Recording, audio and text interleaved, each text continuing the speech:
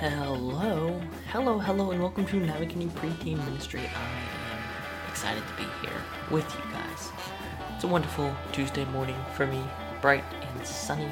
Spring is in the air, and I am loving it, and I hope you guys are doing great as well. Today's going to be a good one. I am excited about the material we've got, things we're going to go over. We will jump into that in just a little bit, but first, as always, here it comes. Our shout out for this week is going to go to Kids Matter Pro because why not? Okay, Kids Matter Pro has tons of things that you can get for just $19.95 a month. Yep, that's right, $20 a month. It's like 4 coffees, which it's not that bad. Coffee's important, but Kids Matter Pro is more important. You're getting the magazine subscription because Kids Matter magazine is awesome, and I love receiving it. You're going to get free things every single month. You're going to get games, activities, prayer cards, whatever. You're going to get ministry coaching, and a lot of special backstage access if you are going to any events and stuff like that. You're going to get a lot of cool things.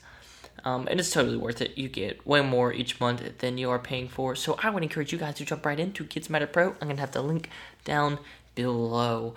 Now, our story time for this week is relatively plain and simple and straightforward, but it's exciting. You see, people are coming back. I had a family come back to volunteer this Sunday for me for the first time in over a year. They had not been back.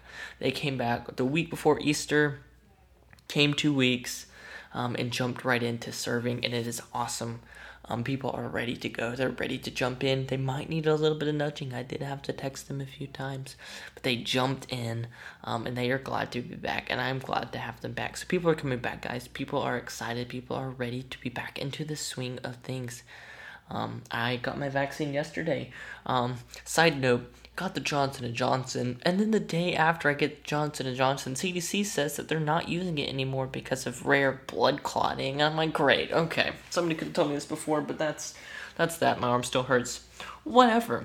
That's life. But we're here now. I'm good. Hopefully, I'll be able to record a podcast next week. But, Lord willing, we'll see. Today, I wanted to talk about longevity in ministry. Yes, the guy who's been in ministry for 8 months is going to talk about it. That's why I looked at other sources. I'm going to have links down below for some of the sources that I use to get an idea, inspire myself, and add on and build up to it. So you guys can check out those articles as well. They've got tons of useful info, but we're jumping in longevity in ministry. I have 3 big points for you guys to jump into today, and I am excited about them. Point number 1. I bet if I took a note, if I took a poll here for you guys, most of you guys would get this one, but it starts and ends with God. Ministry starts and ends with God. This is number 1. It's most important. This is like the no-brainer, the duh. If you want to have longevity in ministry, preteen ministry, kids ministry, wherever, this is broad. This is not super specific to a general area of ministry. If you want to have longevity in ministry, it must begin with God. We cannot last in ministry without God. Ministry is hard. It's thankless most of the time. It's brutal to the spirit. And it doesn't make sense unless it's God's calling. If we're being honest, there's no reason outside of that, This point isn't so much a lean on God for ministry. That's important, right? That's vital to ministry. But I can lean on God on a 9-to-5 in a cushy office building with way better salary, with, all the things that I need, without having to deal with the gritty, messy life of people. Without having to have the pressure of ministry and expectations and parents and volunteers, right? I can do all that and lean on God. So this isn't as much a lean on God point as it is that this is a God-given desire, that it starts and ends with God, that your career in ministry is surrounded by the call from the Lord. So, yeah. That's big. Are we called to be in ministry? To have longevity in ministry, we have to ask ourselves, this is our call. For me, The Lord blessed me, honestly, by giving me no other desire. I could not tell you a career that I would want to have besides ministry. There's nothing that seems enjoyable to me. The closest thing I got to was at one point I tried to be a teacher, got half a semester into that, and decided that that was not for me. So ministry has to be a God-given desire, a soul need, a soul yearning to shepherd the flock. And in that, we must learn to surrender our lives to the Lord and let every aspect of our ministry start and end with God, right? So this is where the leaning on part comes, okay? So it has to be a soul calling, right? We're not going to last in ministry if we're not called to ministry. It's just not a job that is worth continuing in if you don't have a call in it. Now, for us to have a call in it, we still have to live out of the Lord. And so we have to surrender our lives from the 9:45 church service, right? Starts and ends with God, to the 3 p.m. Tuesday afternoon. It all needs to reflect Jesus. Whether we're cutting out parts of a story, doing a coloring book, doing motions for a song that you have to retake 4 times. I'm not saying this from personal experience this morning. Whatever it is, it starts and ends with God. And that leads into prayer. Pray a lot. Learn to seek the Lord in prayer.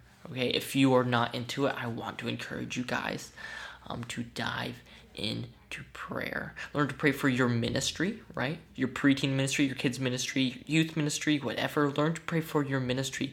Learn to pray for your leaders and your students and their parents by name. That's important to have them in there. Pray for yourself, pray for your church, pray for your community. When we center ourselves in prayer, we keep God as the center.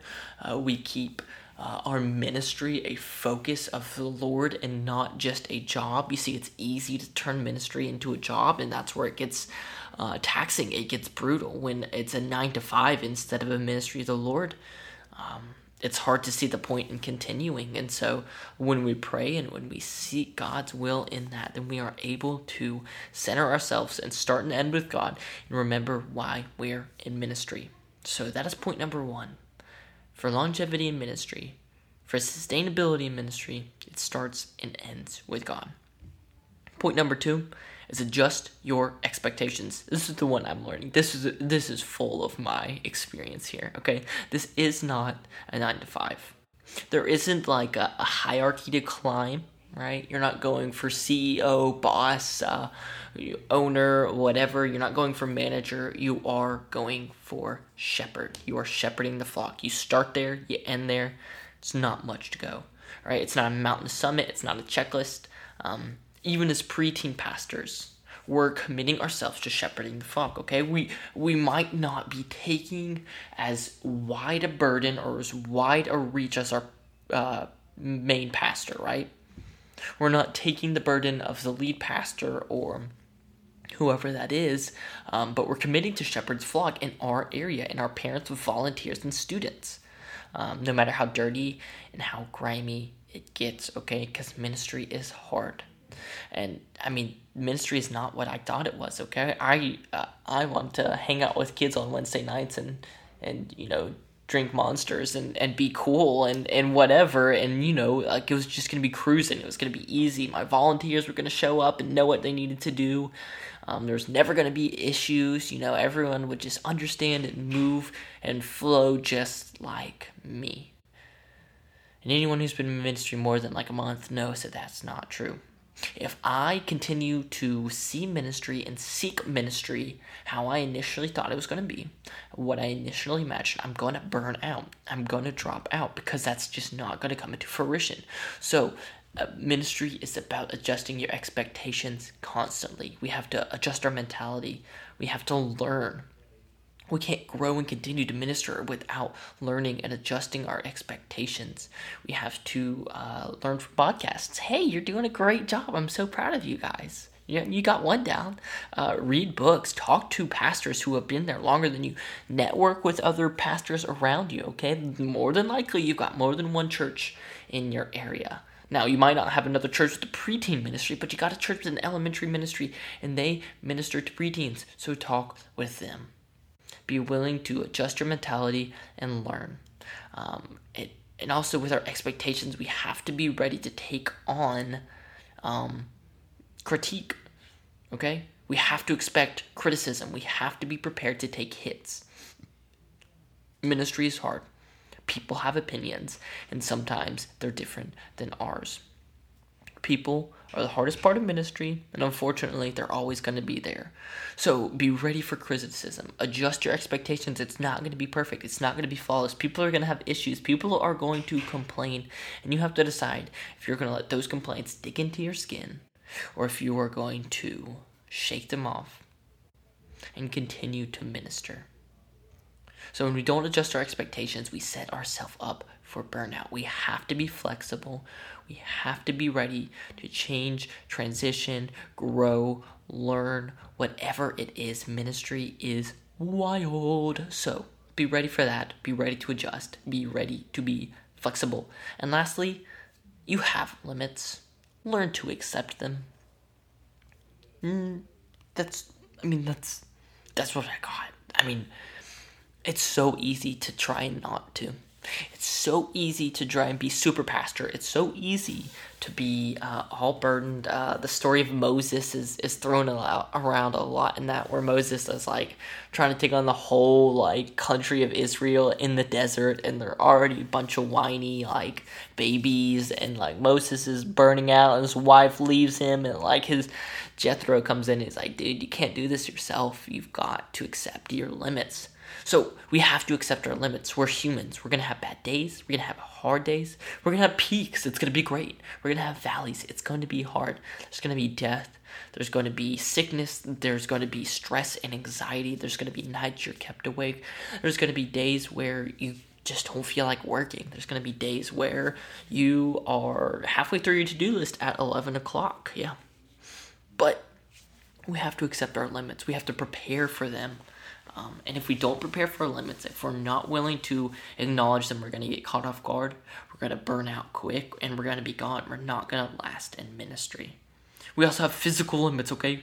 We are not Jesus. We can't be everywhere at once. We are not omnipresent, and we can only do so much, and we need help from others. Learn to ask for help. Volunteers, staff, spouses, friends, family, all of those are people that can help you, okay? Learn to get help from others. We can't and should not lone wolf ministry. That's just not how it works. Actually, I have a whole podcast on that. That's like the second one I did, so that's way back, but the dangers of lone wolf ministry are brutal. They will take us out faster than almost anything else in this list, so do not try and do it alone. When we don't accept our limits, we set ourselves up for physical and emotional burnout, right? We're going to be physically tired. If we're working 80 hours a week, that's not going to work. Just not. And even if I, Sam Beam, can work 80 hours a week, I have a fiance that I'm marrying in a month. 31 days, actually. That's terrifying. Anyways, I have a fiance I'm marrying. I'm going to have a wife in 31 days. And if I'm working 80 hours a week, I might be fine, but what about my family? What about my wife? What about when we have kids? What about that, right? Even if we have, just some supernatural ability to work huge hours or to work at home or whatever, we are leaving others out.